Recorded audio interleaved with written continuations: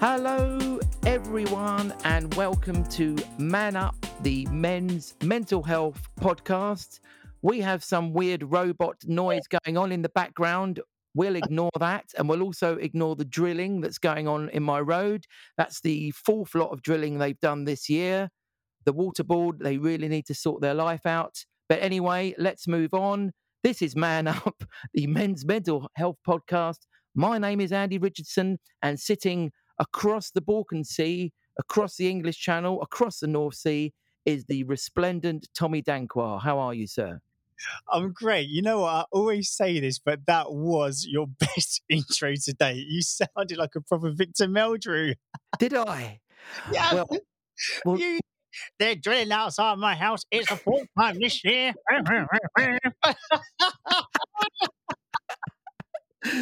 well, you know what, right? You know what? That's it. And I hate to admit this, but I'm going to admit this to you, and I'm going to admit this to the listeners. I turned 50 last month. Oh, happy birthday, old boy. So I've got every right to be a moany old codger. And that's what I'm going to be. Yep. You hit 50 and you're just like, right, well, I've earned it. Yep. I'm officially out of date.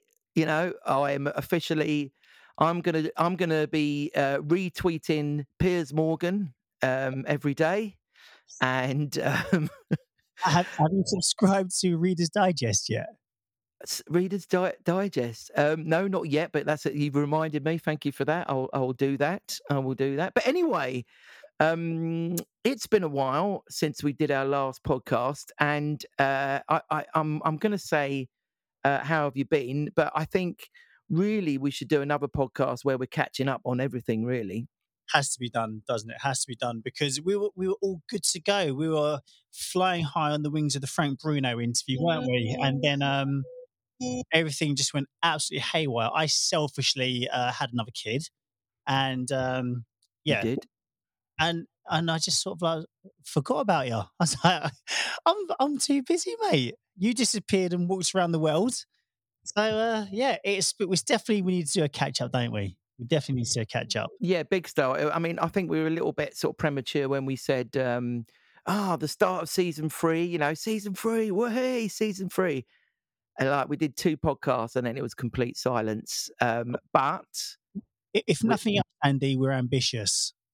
yes, Yeah. but we are back. We are back, which is the main thing. So Yeah. tell me, how have you been? So this is a mental health podcast. So you are the dad of a third child. You are sleep deprived. Yeah. How have you been? Sort of. How's the old ticker? No, ticker. That's a heart, isn't it? Sorry. How's the old grey matter holding up? Do you know what? Actually, surprisingly well. It's a lot different. Like, I always say this is a lot different out here, and that's again one of the massive reasons why I did leave the UK. I don't have that. I didn't have to rush back into work to get start earning money again. I didn't have to leave my family behind.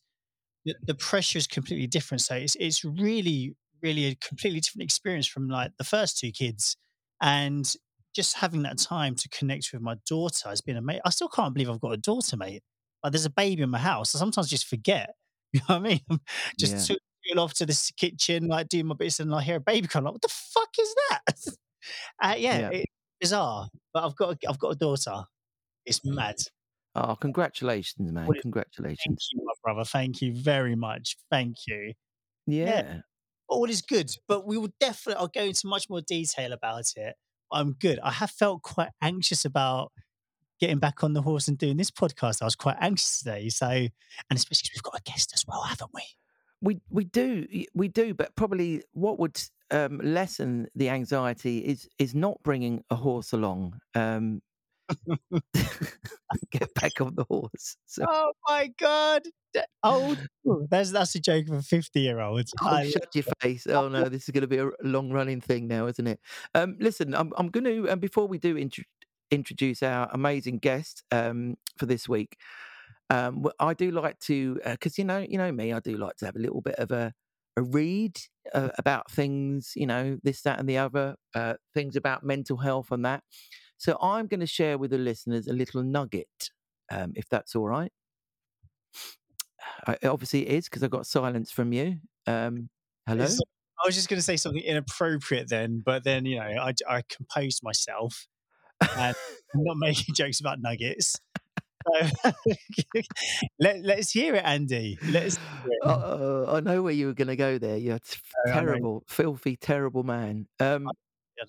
I So I'm reading an amazing book, right, which I think's actually life changing. It's called How Not to Die by Michael Greger. Now he is massive. He's like all over the internet. He's got a great website called nutritionfacts.org. He's also, so the main thing you get from this How Not to Die book is that us being vegans are 100% on the right track.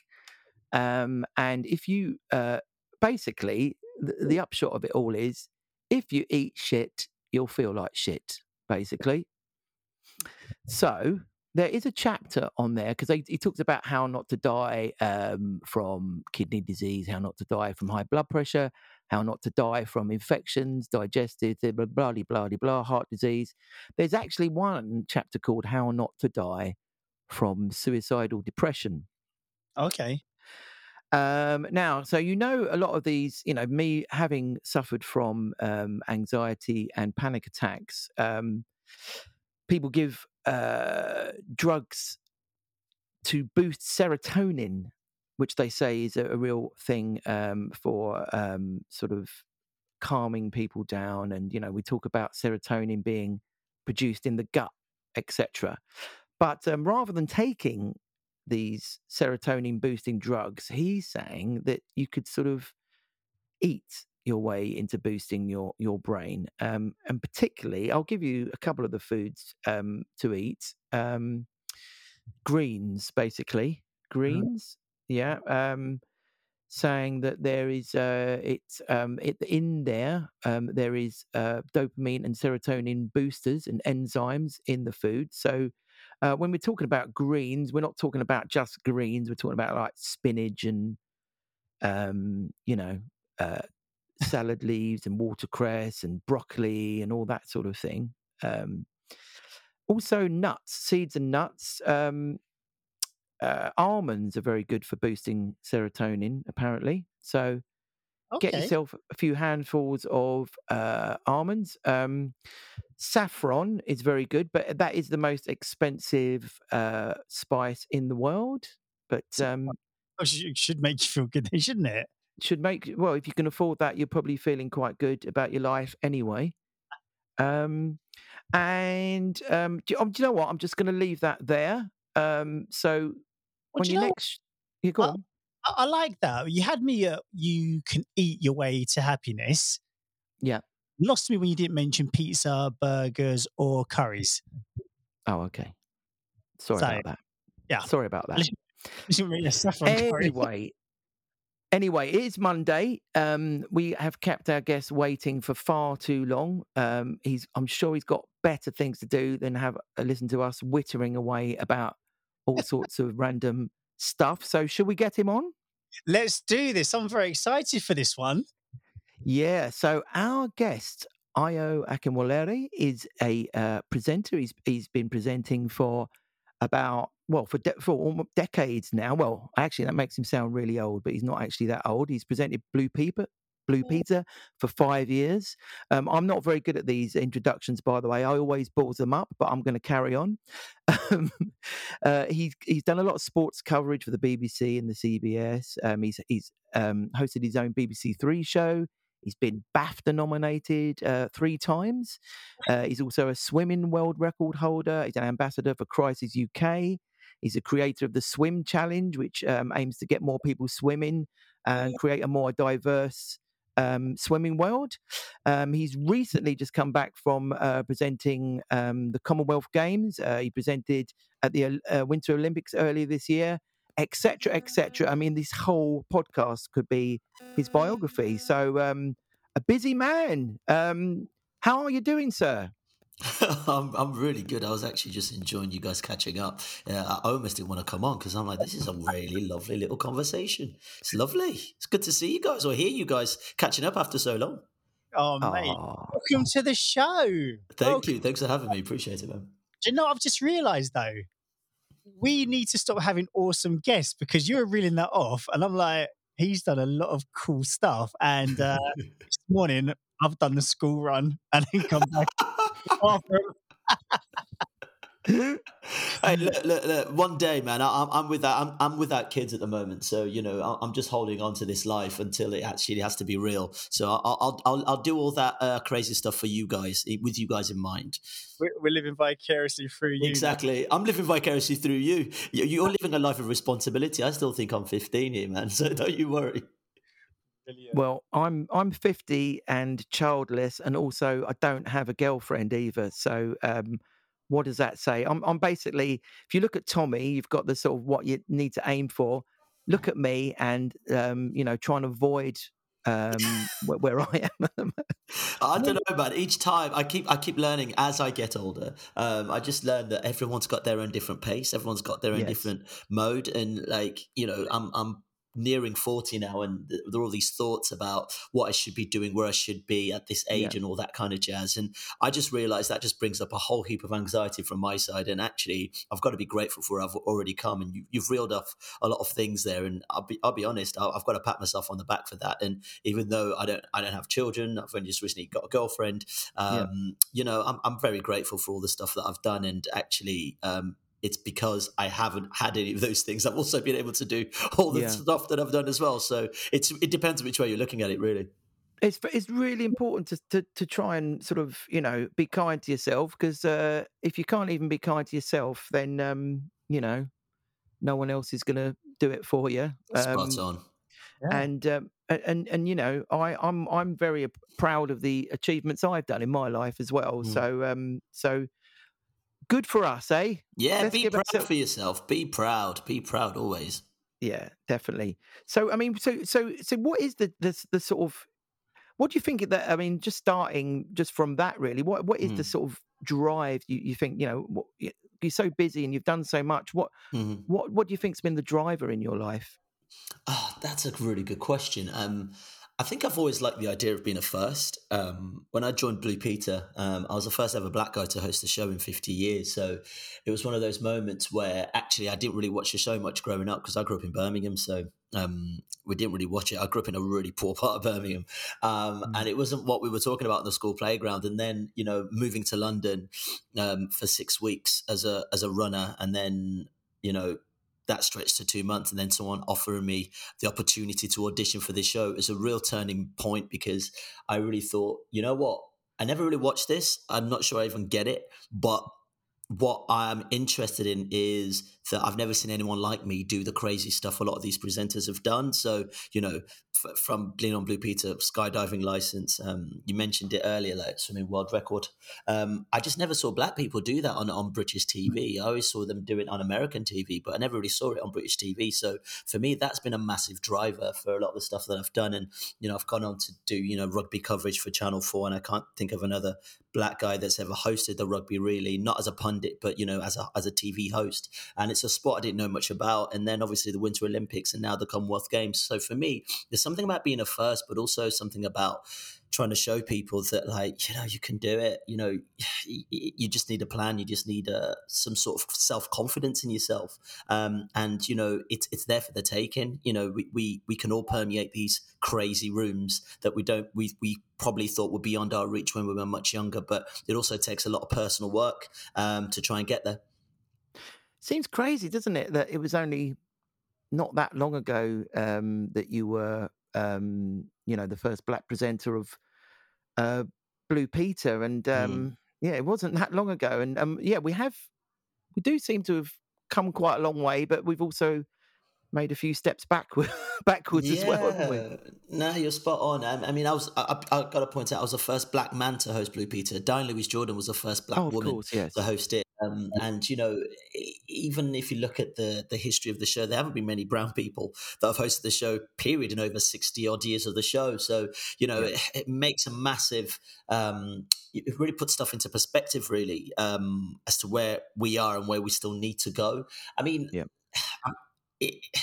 we have made strides, it looks like, through film and television and certain other spaces, but I still think, the people making the programs are still off the same ilk, really, and the people still making those decisions are still off the same ilk. And I think actually sometimes that's where the real change comes, because that's what drives the stories. That's what drives the authenticity on screen. That's what drives the culture within the industry, really. And still a long way to go, but definitely feels like there are more spaces for people that look like me, or people who might be an ethnic minority, or people with disabilities, to have a space in this media landscape. Still a massive way to go, but strides are being made, and we're just chipping away. That's the way I look at it. We're just chipping away. Mm-hmm. That's amazing. And I love the fact, like you said, being the first, you've raised issues of diversity in sports and issues around homelessness as well with your work you do with Crisis. Now you've also got a keen interest in men's mental health. So where's that interest come from? What is that about? I say interest. I think sometimes the interest finds you when you do break down, unfortunately. And we talk about all these incredible things that I've done, but the landscape of the media industry is a tricky one. It takes a lot of self-confidence, and you need your support bases, and that foundation is really key. And I remember when I left Blue Peter at 28, I just broke down. For so many reasons. I think I had a mental breakdown, and now I look back at it, it was a mental breakdown, because for 5 years, my identity was kind of dictated by this incredible show, right? And its identity. And I started sort of coming to terms with so many things about myself as I grew older. My heritage as a black man, grew up in Nigeria, lived in working class Birmingham, and all of those kind of issues and things that I'd had buried for a long time sort of started coming to the surface, because I didn't have the distraction of work. I mean, put it into perspective, my first year on Blue Peter, I think I calculated it, I was probably at home, I calculated it, for a total of maybe 2 months when I put all the days together. And that can also be a massive distraction from a lot of the issues and anxieties that you sort of had coming into it. And then you're dealt with the responsibility of, doing a show like this with its gravitas, and, you're still trying to navigate this really middle class space as a black working class man. It took its toll. And, if I'm honest, when I left that show, I sort of didn't recognize myself. I was like, what's happened to your accent, man? Like, who are you? Who are you? That's a big question, isn't it? Who are you was the big question that I just had on my shoulders. I felt I'd sort of strayed away from a lot of my ideals and a lot of my values because I got caught up in TV land. And I had a massive breakdown, and I sought help, really, deep help. But it was even crazier, because I remember talking to my first therapist at that time, and he was an Afghanistani Jewish guy. So I thought, okay, from an immigrant's perspective, this might be a really good point of therapy, because we can have similar conversations about dynamics of ethnicity and also belonging, and things that I really struggled with in many respects, especially growing up in a predominantly white environment. And this guy actually convinced me that racism didn't exist in society, and it just played on my mind. And I was just like, what? What is this? And especially when you're in that vulnerable position, it was really, really tricky period. And then, having found the confidence to seek other help, I realize even when you do seek help that it's important to find someone who's aligned with your values, who's aligned with your journey, and so many of those things. Not just seeking the therapy, but also someone who's open to listening to your journey without bias as well. So, I mean, the mental health thing's been massive, and it's definitely something I've taken on board as I've carried on into more high-profile things. Doing things like the Winter Olympics or the Commonwealth Games is so much more public, and you're so much more open to scrutiny, and you just need those foundations to help you out, because I don't want to go back to where I was, but I realize it was important to have that breakdown to sort of realign what my values are and who I want to be moving forward. Yeah, it's interesting. You mentioned your you know, because you moved over from Nigeria when you were 8 years old, Yeah. and then you went to Birmingham. Mm. And you said after you came out of Blue Peter, you had a bit of an identity crisis. Mm. Do you think so? So that must stem back to your being sort of uprooted at such a young age and coming over to England. I mean, was your family a sort of culture where you could talk about any issues, or was it Yeah. sort of brush under the carpet sort of thing? Really good question. Really good question. Yeah. I mean, I'm from a very strong Nigerian family. Grew up there, and extended family of high achievers, really. But also the identity crisis hit massively when we went from a middle class Nigerian family to a working class British family. Almost like my family had to start again. Really, both my parents, like in Nigeria, went to boarding school. I guess a typical British upper middle class kind of life.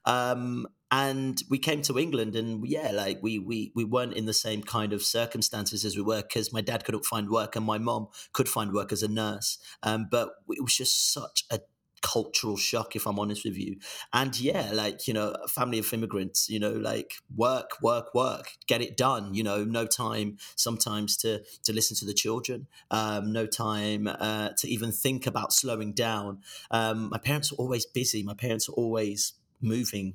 They're always doing. And, in many respects, they had to survive, and with that survival and bringing up 5 children on a council estate in Birmingham, you haven't got time for fun times. You haven't got time sometimes just to relax and just be. And a lot of those things caught up, but also I guess the resilience I'd built up was a different kind of resilience. It was a resilience of fight, as opposed to a resilience which meant sort of standing back and looking at what I'm doing and what I'm achieving, and patting myself on the back for it. But like, I look back at so many things. It was all about prosperity, not really praising and all those kind of things. It was about high achievement, and those kind of environments from a family perspective can be quite dangerous. And I think the breakdown in essence was that I'd been trying to achieve. I'd been trying to do a lot, but I'd forgotten myself in that process. And it really, came to light when I broke down, because I was like, the one person I've neglected is me, and that's learned behavior, because the one thing my parents had neglected was themselves. But also they sort of had no, I guess they had no option.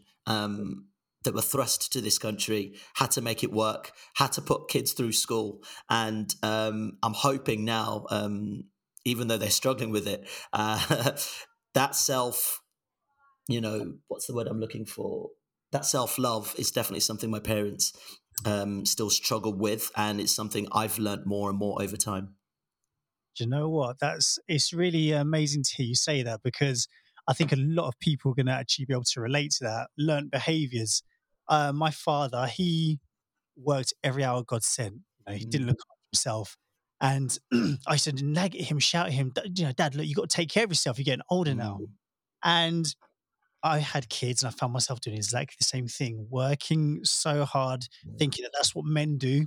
Have to work hard, have to make the money, have to be that provider, and ultimately had that same burnout. It was, absolutely like a complete burnout. Really crazy. Massive. But my thing is, it's I'm in a relationship now, and it's even funnier how a lot of those things come out in your relationship. Driving things, trying to drive things instead of just letting it be and just standing back and just being like, well, that's who they are. I realized, like, my parents are. I didn't think it at the time, but quite controlling in what we did and all that kind of stuff. Because look, we were in a foreign country. They didn't know who our neighbours were. They didn't know whether it was safe. It's very different to the comfort zones we had in Nigeria and the people they had around them. Firstly, most of those people looked like them. Most of those people spoke their language. Most of those people grew up with them. We're now in a country where, when my parents were lucky enough to buy their first house, they saved all their pennies. The National Front spray painted our front door. So my parents, were always on guard, and always trying to drive us to be prosperous constantly. And, now being in a relationship, I'm sort of doing the same thing to my girlfriend, driving her instead of just, letting her be. She'll get to it at that time. I always remember something, and it's learned behavior as well. And my dad always was also like, something always stayed in my head. He was always saying, you can relax, but you can't be idle.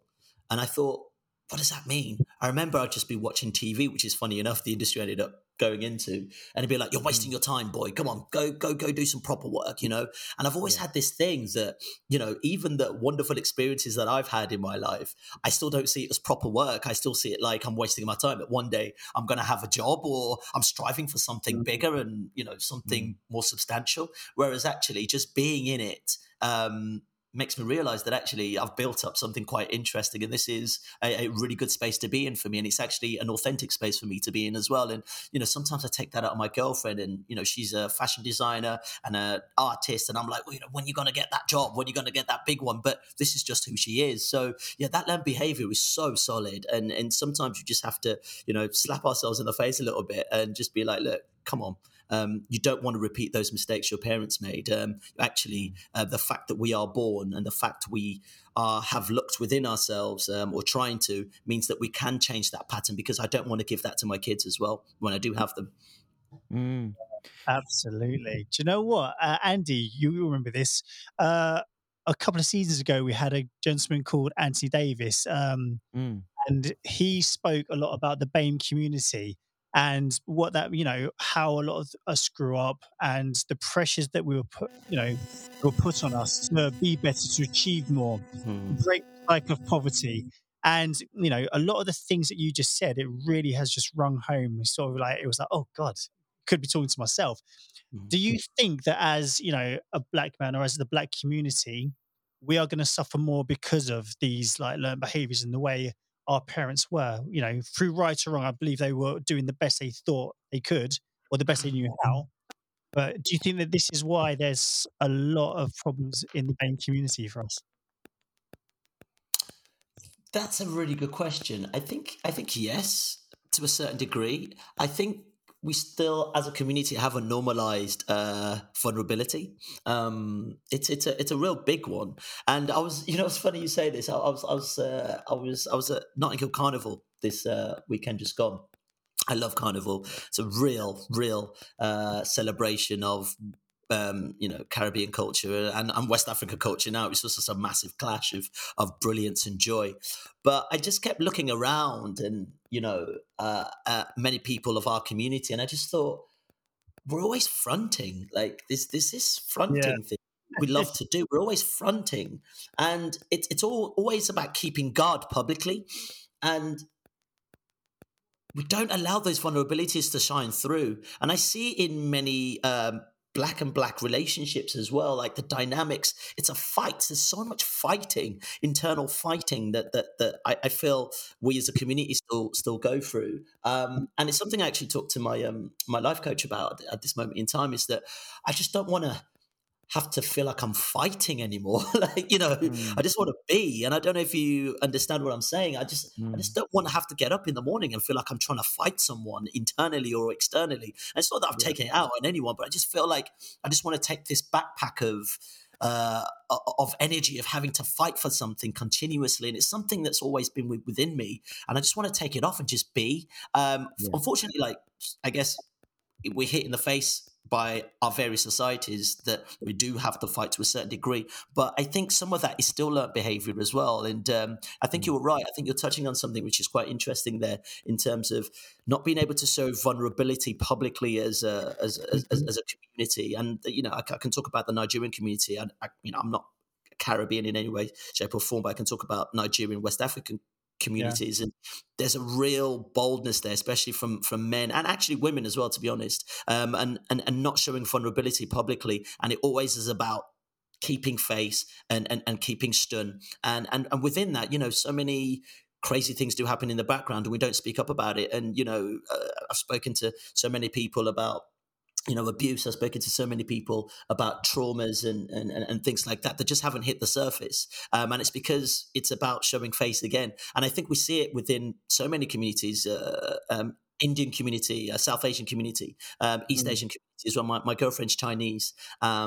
Vietnamese, and we talk about very similar things within our communities. And that vulnerability is definitely something that's a real tough one to break, massively tough one to break. Yeah. I mean, I can't talk from a sort of minority perspective, but I mean, of course, I mean, there's a double layer with the fact that we're all men. With men, we're sort of taught to fight. We're taught not to be vulnerable. My upbringing was a working class upbringing. Again, working class builder, dad, and again, you don't talk about your emotions and that sort of thing, because that's not the dumb thing. You have to sort of get on with it, that sort of thing. It's no wonder the suicide rate is so high amongst men and certain different groups, really. I mean, what I was going to ask is your breakdown that you had. How did that sort of what did that actually look like? And then how did you mentioned going to a therapist, but how did you sort of deal with it? Because it sounds to me like you're in quite a good place at the moment, and it sounds like you're quite philosophical, and you're doing all the good things by being grateful and making some time for yourself. But what was it like when it all happened? Oh, do you know what? I didn't know it was happening at the time. I just remembered. Do you know what happened? I'd done this program, Dancing on Ice, and I went out in the first round after skating incredibly. And I'm not just saying that; I thought I was pretty decent. And I went from I've already spoken about this publicly, but it's really interesting now you talk about it, because it's sort of the catalyst for the breakdown.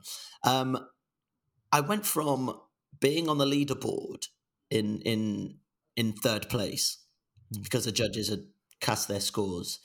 And then the interesting thing about Dancing on Ice is that they then opened the vote to the audience. And by the time the audience voted for me, I was bottom of the pile.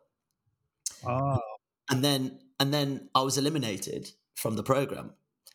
And I just asked myself, my parents weren't there, sadly, because they'd moved to America. So I invited my uncle, my mom's brother, and his family, and my brother was there, and some close friends to watch. And I was just devastated. And I looked at the process, and I thought, there's no one here to say, "Are you okay?"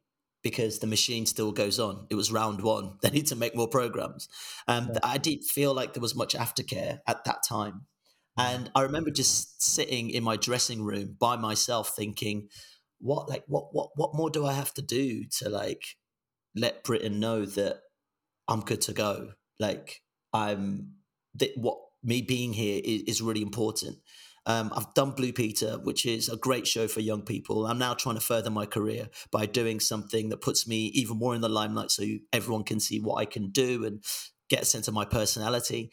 And I guess the audience didn't like it. I guess it almost feels like a Julius Caesar moment. You're sort of, the gladiators are out in the ring, and the Julius Caesar asked the audience thumbs up or thumbs down, and the audience gave me the thumbs down, and you're just left and to do your thing. I remember coming home, and I just sat down and I was just crying. I was like, sod this, man. Like, do I even want to be here? Do I even want to be in this industry? What do I, what kind of hurdles do I have to keep jumping to be recognized, to be seen, all those kind of things. And then it just escalated to really deep depression. I felt really low about so many things. I couldn't get up in the morning out of bed. And I tried to fight it. And I was just like, come on, man, in a very typical, I hadn't been given the language to even express that from, childhood or anything like that. I was just like, come on. I went back into doing mode. You've got to get up, doesn't matter. This is not going to defeat you. I remember getting a text from my uncle saying, don't worry, I saw what happened. Just have some chocolate, have some ice cream, and tomorrow you'll be fine. In a very typical Nigerian fashion, and I know what he was doing. He was just saying, you know what? We know what circumstances we're in. We know how much we have to fight, but just scrub it off. But I couldn't scrub it off because I'm a bit deeper than that. Like, I think I was tired, I was exhausted, and I just felt like that was another beating.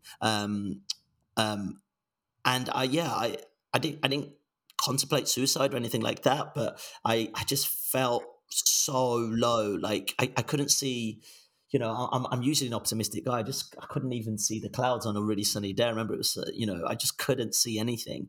And I thought to myself, I need to see someone.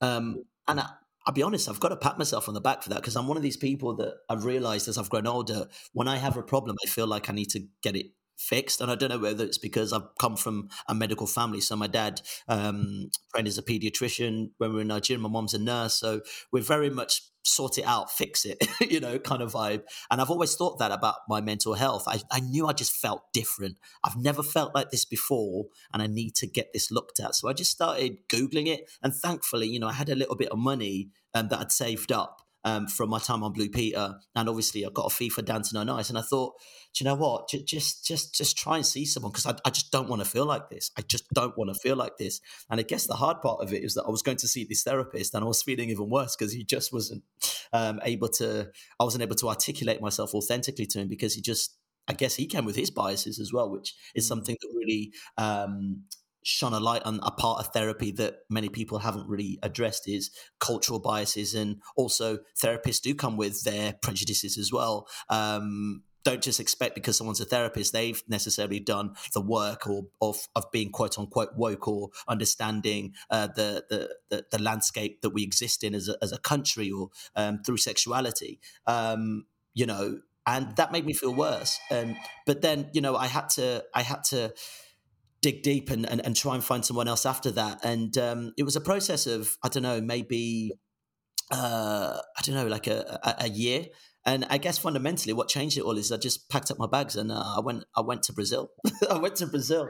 I traveled around Brazil because it's a country I've wanted to go to for many, many years. And it was a country which we'll go into, I hope, that really gave me a validation of who I was, because after leaving Nigeria, like I realized that Brazil was a country that had more people of my culture in it than anywhere else in the world, and I wanted to go and find my core, my indigenous people, and I found it in Brazil, in a place called Bahia. So, yeah, it was a long journey, and it's a continuous journey, but I still think you guys probably understand it. It's every day is a learning experience. Sure. Do you know what? It's amazing because I've got so many questions now. Same here. You're like a gift that just keeps on giving, Io. Thank you. But you mentioned after Blue Peter, you felt like you'd lost your identity. Mm. You just mentioned going to Brazil and get in touch with the Nigerian culture. Do you feel like that?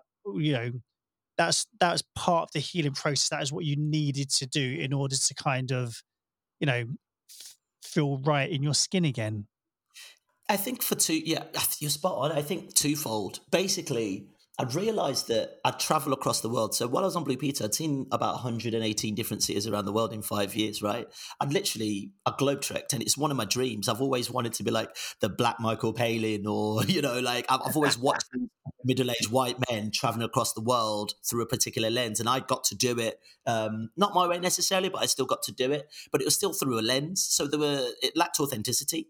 And also culturally, like there's so much about, like, sounds odd, like post-colonial African countries. I grew up there that I really didn't get or understand, because on one part, there's a big part of me that really got Britain and understood British history, but yet I never saw myself reflected in it in any way, shape or form. And that sort of permeated through the way we traveled on Blue Peter. Blue Peter felt like a really, if we go back, I mean, this is, a lot of people don't know this, but like the ship Blue Peter was actually a real ship back in the day. And it was actually a ship that was set out on voyages of discovery. And as we all now know, a voyage of discovery is a colonial expedition, or anything around that. And actually, here I was as a black man wearing this badge that embodied colonialism fundamentally, and actually many British people didn't really know that.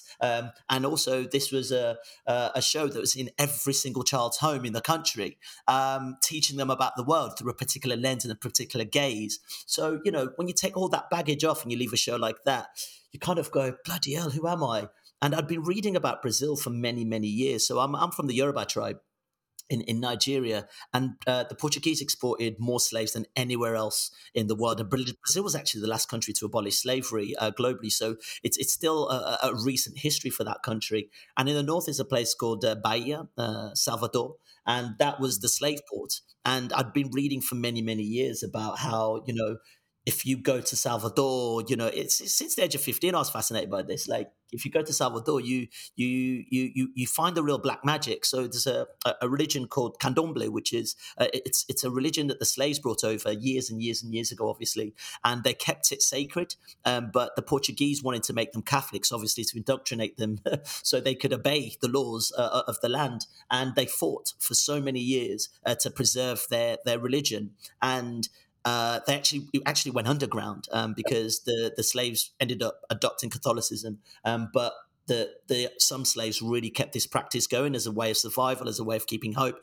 as a way of maintaining their roots. And it sounds odd in Nigeria, being a post-colonial country, like Christianity is the religion that permeates, and actually the indigenous religions are the ones that are sort of buried and demonized. So I wanted to just touch it again. I wanted to know who the hell I was, and I was so lucky that I was the ambassador for a charity called the Street Child World Cup, and we worked with young street kids from across the world, and we put on a World Cup for them just to make them feel seen and give them a sense of travel and a sense of feeling part of a bigger cause.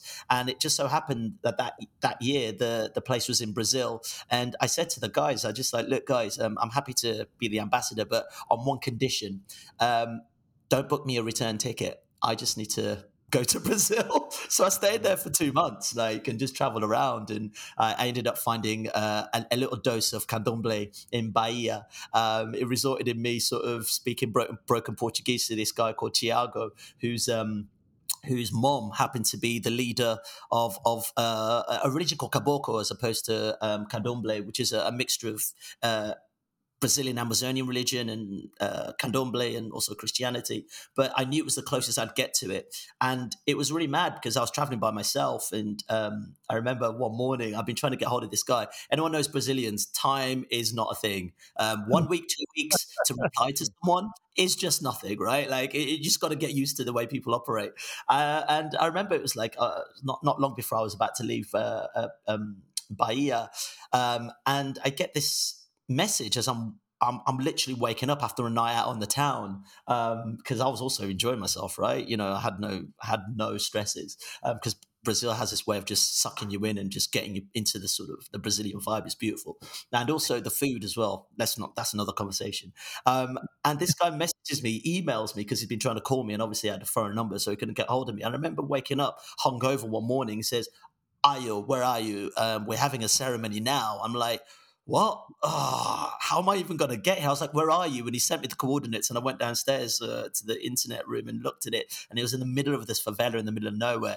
I was like, you could either get killed right now, or you could possibly be opening up a huge box for yourself in terms of your identity and understanding who you are. So I just took the risk. I thought, sod it. So I literally had this guy Tiago on the phone. I managed to get hold of him on the phone with a little pace in, and I gave it to the cab driver. And the cab driver was literally speaking to this guy all the way. I didn't know where on earth I was going, up into this favela in just outside Salvador in Bahia, and he's there waiting for me in a white cloak, and waving at me as I'm coming in, and I'm literally just praying. I was like, please, this could end now, but do you know what, bro? There was an amazing excitement, because I'm one of these people, I just like to just break through. I just want to see stuff. I want to taste stuff. I want to feel it.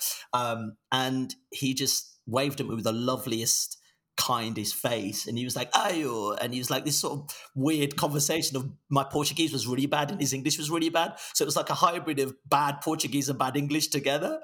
And he was just like, "Hey, come downstairs," and I walked into this room, and there were just all black people dressed in like white robes, and I soon came to realize that that was their ceremonial clothing, because that's what the slaves used to wear back in the day, as a way of celebrating or going to their ceremonies.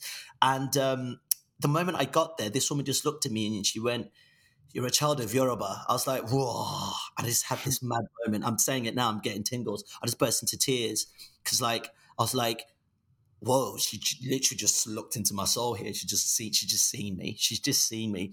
And she went, you're one of us. And I was like, whoa. Like, you're one of us. I'm halfway across the world. Like, I didn't even get that accreditation, like that sense of understanding from the people of Nigeria. I'm halfway across the world with people that don't speak my language, as in English, but they spoke Yoruba, my actual native mother tongue.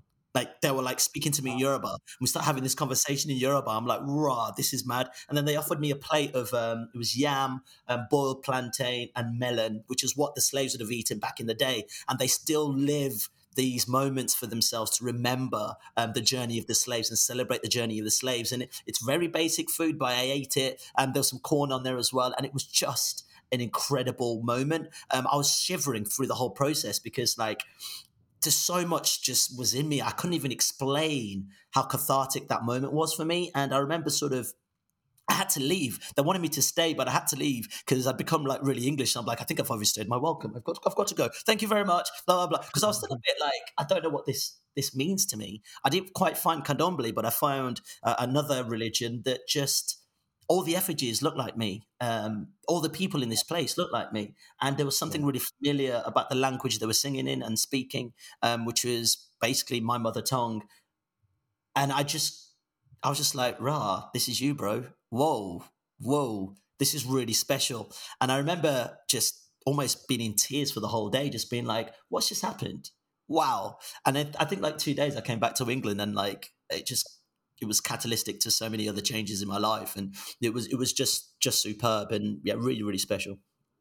Wow. That sounds amazing. It's funny because you reminded me of this book that I keep banging on about called Lost Connections by Johann Hari. And one of the things he talks about is, he talks about the different reasons why we're depressed and anxious. And one of the things is disconnection from other people, and I think if you can find a sort of connection, he talks about your tribe, your pack, your community and stuff. That has a really powerful effect on your mental health, no matter where you are. I mean, I've lived in London for 30 years now. I'm not from London, but because I moved here at the same time as loads of other people, I've got friends who live around the corner. I feel like it's my sort of village and I can fall back on them, even though I live on my own. I know I've got this sort of safe, but so if you can find that sort of identity and you can find, people that understand you, it's so powerful for your mental health, I think. Huge. But you know what's hard? And I find this with a lot of, because I class myself as a bit of a nomad, right? So, we grew up in Nigeria. We lived in France for a little bit. My dad was studying in Nancy for a bit in France. Moved back to Nigeria, and then we moved to England, and now my parents live in America. Like, I've always moved about as a kid, and also I can't even call it a duality anymore. It's just a multitude of culture and whatever. So I've always had this kind of like restless energy, and it's something I talk to my life coach about in terms of like, I find it really hard to break into friendship groups because like the way I see the world is so different because I've done so much and I've seen so much all my life. So trying to strike a balance with those people, you sort of have to suspend some of who you are or suppress, some of who you are. So sometimes you don't feel fully authentic. Like, I don't know anyone like myself who would just get up and just like go to Brazil because they thought, why not? Like, and that becomes quite hard and tricky to find that tribe because it's so different to what a lot of people do. But then I think as I've got older, I've realized perhaps that's my superpower. Perhaps I might not find that tribe. So how do I build that within myself? And I think you're right. It's about the moment I connected back to, it sounds really cheesy, my roots and gave myself a personal grounding. It just made a lot more things easier. Yeah. Love it. We're 50 minutes in, so we're gonna have to. Don't say that. I'm loving this conversation. No, I'm loving it, but I'm just, I mean, it's a Monday, I don't know. I mean, we don't. I mean, we can go on for a bit longer. I'm just saying we're 15 minutes in. It feels like we're 5 minutes in. It feels like we're. We're just scratching the surface. Maybe we'll do a part two. Let's just do a part two. Let's do a part two. Why Yeah, not? yeah. Why not? Why not? Definitely. I was gonna ask you just to bring it right up to date because we spoke about this when we were off air. Mm, How much of a pressure must it be to be a presenter on TV, especially when it's mm, going out live? What a weight on your shoulders that is, and mm, how people can't really appreciate that, and how under the spotlight you are from the public, from social media, etc., like that. It's very, very well, very tragic and well documented case of Caroline Flack mm, sort of comes mm. to mind. So, what are your thoughts on that? The sort of presenters and presenting and TV personalities and their mental health, and is it something? I mean, like I say, you might not get a lot of sympathy from the public, but is it something that should be thought about more and dealt with a bit more? Yeah, it's hard because I think especially with social media, people feel they have a responsibility to tell you how to do your job, and I don't know how well you can translate to people the trials and tribulations of working in the media industry, which is fundamentally uncertain, right? Like most people I know, regardless of whether or not they're famous, are still worried whether this will be their last gig. It's really tough because we're in a fast paced, ever moving industry that's always looking for whoever's new and relevant and young and all that kind of stuff. So there's a massive pressure on people's shoulders, even the really established ones. Trust me, that a lot of people worry whether or not this will be their last gig, and then you've got the added pressure of people who also don't see you as human beings because they can hide behind a social media image and just say whatever they want. It's really Mhm. dark. And I've hit some dark places with it. And, you've said it, there have been some serious casualties within it, within our industry. It's really, really, really tough. I don't know what the right way of dealing with it is or the wrong way of dealing with it is. But for me, that foundation we've been talking about through this is really important.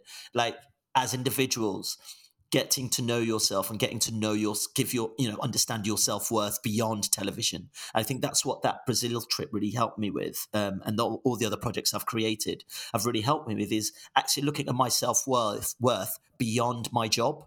And I think a lot of people seek self-worth from work, and for me, it's about seeking self-worth from beyond it and trying to enrich myself in spaces beyond what I do for a living, which makes it easier for me to see a lot of these situations. It still hurts. I'm not going to lie. Like, I just did the Winter Olympics, and someone was having a go at me for talking too much and saying, like, in my opinion, mate, I think you should let the pictures do the talking. I was like, who are you? Sorry, what? Where do you think you're from? Like, have you done TV before?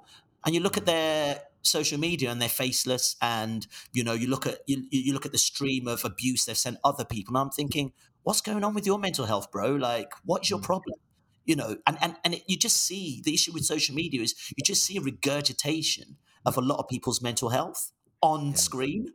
Yeah. Lonely people that want to be seen, people that want to connect, and it's just a lot of that stuff. People that aren't happy with their lives. So for me, it's just, I'm trying to manage it, and it's really hard, but it's just trying to see the value away from TV, away from the public space, and actually really hone in on the value of that private space, your connections with your family, your connection with your partner, and all those kind of things. And hopefully, I'm trying to make that much more fruitful than just that acknowledgement from the public space. Because look, I'm still working hard. I'm still striving to be the best TV broadcaster I can possibly be. I'm still looking for opportunities to expand myself and stretch myself and challenge myself. And it's still hard because for every wonderful bit of feedback you do get, sometimes just that one that comes through Mm, just hits that point of self-doubt that you have within yourself. And yeah.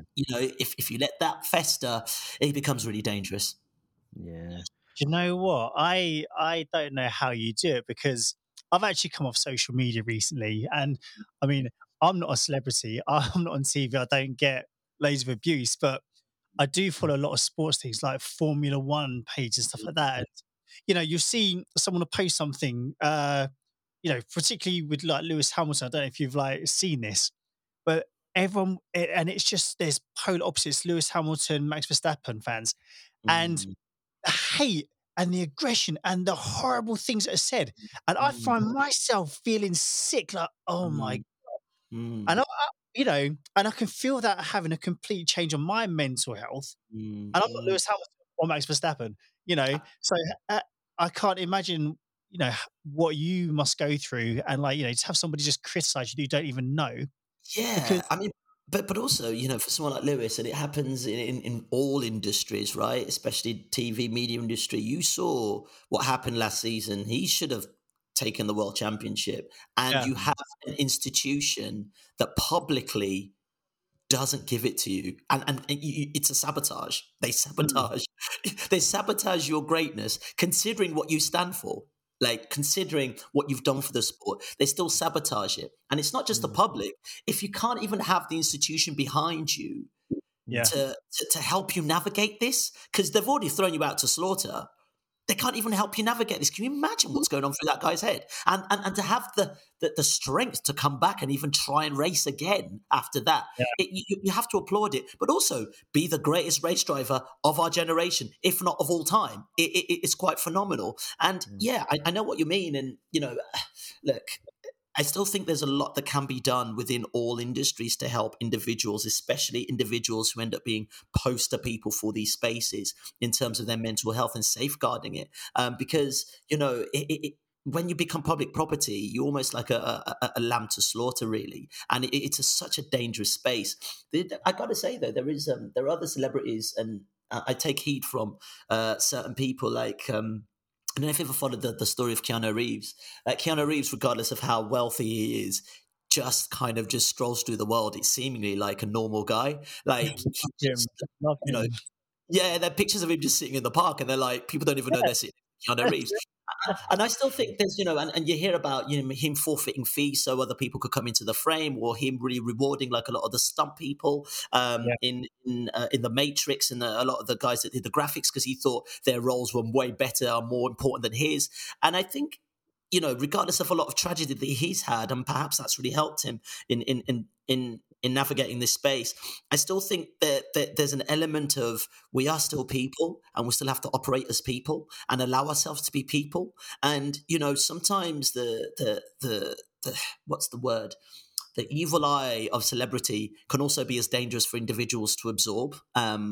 Because it takes you away from reality. And I think you're only a celebrity in your head if you really, really want to exist in that space. And actually, it's up to the individuals and their management and people that look after them to help them navigate those spaces. So there's an element of normality there. There's an element of perspective there. We have to understand that we need to surround ourselves with not just yes people, but people who are willing to give us the bad feedback and tell us maybe we need to step away from our public spaces a little bit more. And because also, something I've learned having lived in London and not being from here and having tasted that fame is that the vultures are around pecking away. They want to be around you because then comes the free party invites. There comes the notoriety to be surrounded with you, and to be associated with you. And that's a hard one to navigate if you haven't got a strong head or a strong foundation around you. Yeah, and it's so true. I mean, me as a sort of musician and stuff, I'll sometimes put things up online and I'll get loads of great comments, but then you'll get one sort of dodgy comment, and that is the only one you listen to. You ignore everything else, all the amazing stuff, and you hone into that one little thing. And I suppose you've got to just realize that they're obviously, for someone to, put something hateful up online when they don't know you personally and there's no real reason to do it. It's you've got to, in a way, be sort of sympathetic to them, and just think you're obviously going through crap yourself, to do that. You're an amazing person, Io. So how could anyone be nasty to you? I mean, really? Yeah, I but mean, no one knows me personally, and they don't feel like they need to know me personally. That's the yeah, thing, right? They don't. That's the thing about social media. I even yeah, catch my brother. We have these weird conversations about. I mean, lockdown was a really interesting one for this because obviously everyone was indoors, right? So, yeah, and everyone's restless, and he starts telling me about having and it doesn't even. It works person to person, not just celebrity to person. He starts telling me about how he's having these conversations with people on Facebook, and he goes into this wormhole trying to correct people about stuff. I was like, but you don't really know them, bro. Like, yeah. Waste just of focus time. on you. Focus on you. Are you happy in you? Like, are you doing the best you can for your family? Are you doing the best you can Yeah. for yourself? Are you trying to achieve the best things you possibly can for you? Are you happy with your life? Because fundamentally, if you're happy with your life, you're not preoccupied with someone else's. This is the way I see it. If you're happy and at peace with where you're going or your growth or working on your growth, you're not preoccupied with other people's stuff. And that's where I think sometimes celebrity gives people an escape plan for some of the issues and woes they're dealing with personally. Is that it's escapism. I watch you, I look at you, and you should give me the escape I need. And if you bring that into question, I'm going to let you know about it. And I think that's where it's dangerous. And we all need to take into account our perspectives as human beings and try and work on ourselves. And I guess this is why what you guys are doing is so important. It's that let's shine the light on having to work on ourselves. Let's normalize that. That's the biggest thing. And, I still have it with friends who I think are still really forward thinking and open and kind and all those kind of things. Having them having the conversation about, are you okay? Having the conversation of, have you worked on yourself this week? Have you taken time for yourself this week? It's still a tricky one because you see how much people is just trying to deflect it and something else is the issue, something else is the problem. But we don't actually often look at ourselves and think maybe I might have a problem. And I think that's part of this bile of social media abuse and this bile of trying to put stuff on celebrities is that enough people still aren't going within and going, am I okay? Because if I'm okay, why have I spent 2 hours trolling this person? Like, why have I spent 2 hours trolling various other people that I don't know and telling them how bad they are? And, Yeah. it makes sense, Have 2 hours, have a nice walk, nice cup of tea, That's it. Have a cup of tea, have a coffee. Maybe not the coffee because that sends me right, but Oh, So well, we do need to wrap this up because yeah, we have done the hour mark, and I'm yeah. gutted. I'm loving this, but just quickly, what are your self-care practices? What do you do if you feel like you can feel the mood shifting, things are getting on? What is your sort of self-care routine? What's your go-to? Okay, so this last 2 weeks in particular have been mad because I've been having, I've just come off the Commonwealth Games and I'm straight into the Premier League and I just feel like I'm just rushing and I haven't had any perspective on what I want to do and I've got big meetings coming up and I sometimes resort back to self-sabotage mode when I'm at a good place. And for me, it's just allowing myself, one, is to realize that not every day is going to be fantastic. Not every day is going to be up there. And actually sitting in that and being okay with it. It's something I've got to more now. But also, it sounds odd, just taking time to do things that make me smile. It's very simple. I always have this thing when I've got a bit of free time to myself. Every morning, I just get on my bike and I cycle to this cafe down the road and I have a vegan pan of raisin with a cup of coffee. And I just sit in the park and just watch and look and just realize that I'm hearing nature. I'm hearing like a space. And I should be grounded right now and look at the trees, look at the sky, look at the people walking, and just to reconnect with normality is really key for me. And even cycling to this place just gives me something to do in that moment. It gives me a mission for that morning, especially when I might not have much going on during the day, and gives me an objective. And I set myself little objectives that help me escape my mind. And that's the easiest one for me. And also, it gives me a little bit of exercise and movement as well. It doesn't always work, but it definitely has become my go-to. And just to find what makes me what feels like a sanctuary to me, because I've also got ADHD, so I can't sit still too long. I need to be doing something. And actually, when I'm out in a park like that and I'm having like something that tastes really amazing, I just get like sensory overload and I'm just like, oh, I'm present again. I'm good. Do you know what? I'm lucky. I'm lucky that I'm actually able to have a bike, which I bought, and not think about buying a croissant or a pan of raisin and a nice coffee. And I actually have a chat with, the cafe staff and I just recalibrate. It just helps me recalibrate because they're just talking to me about their day to day. And I'm like, this is great.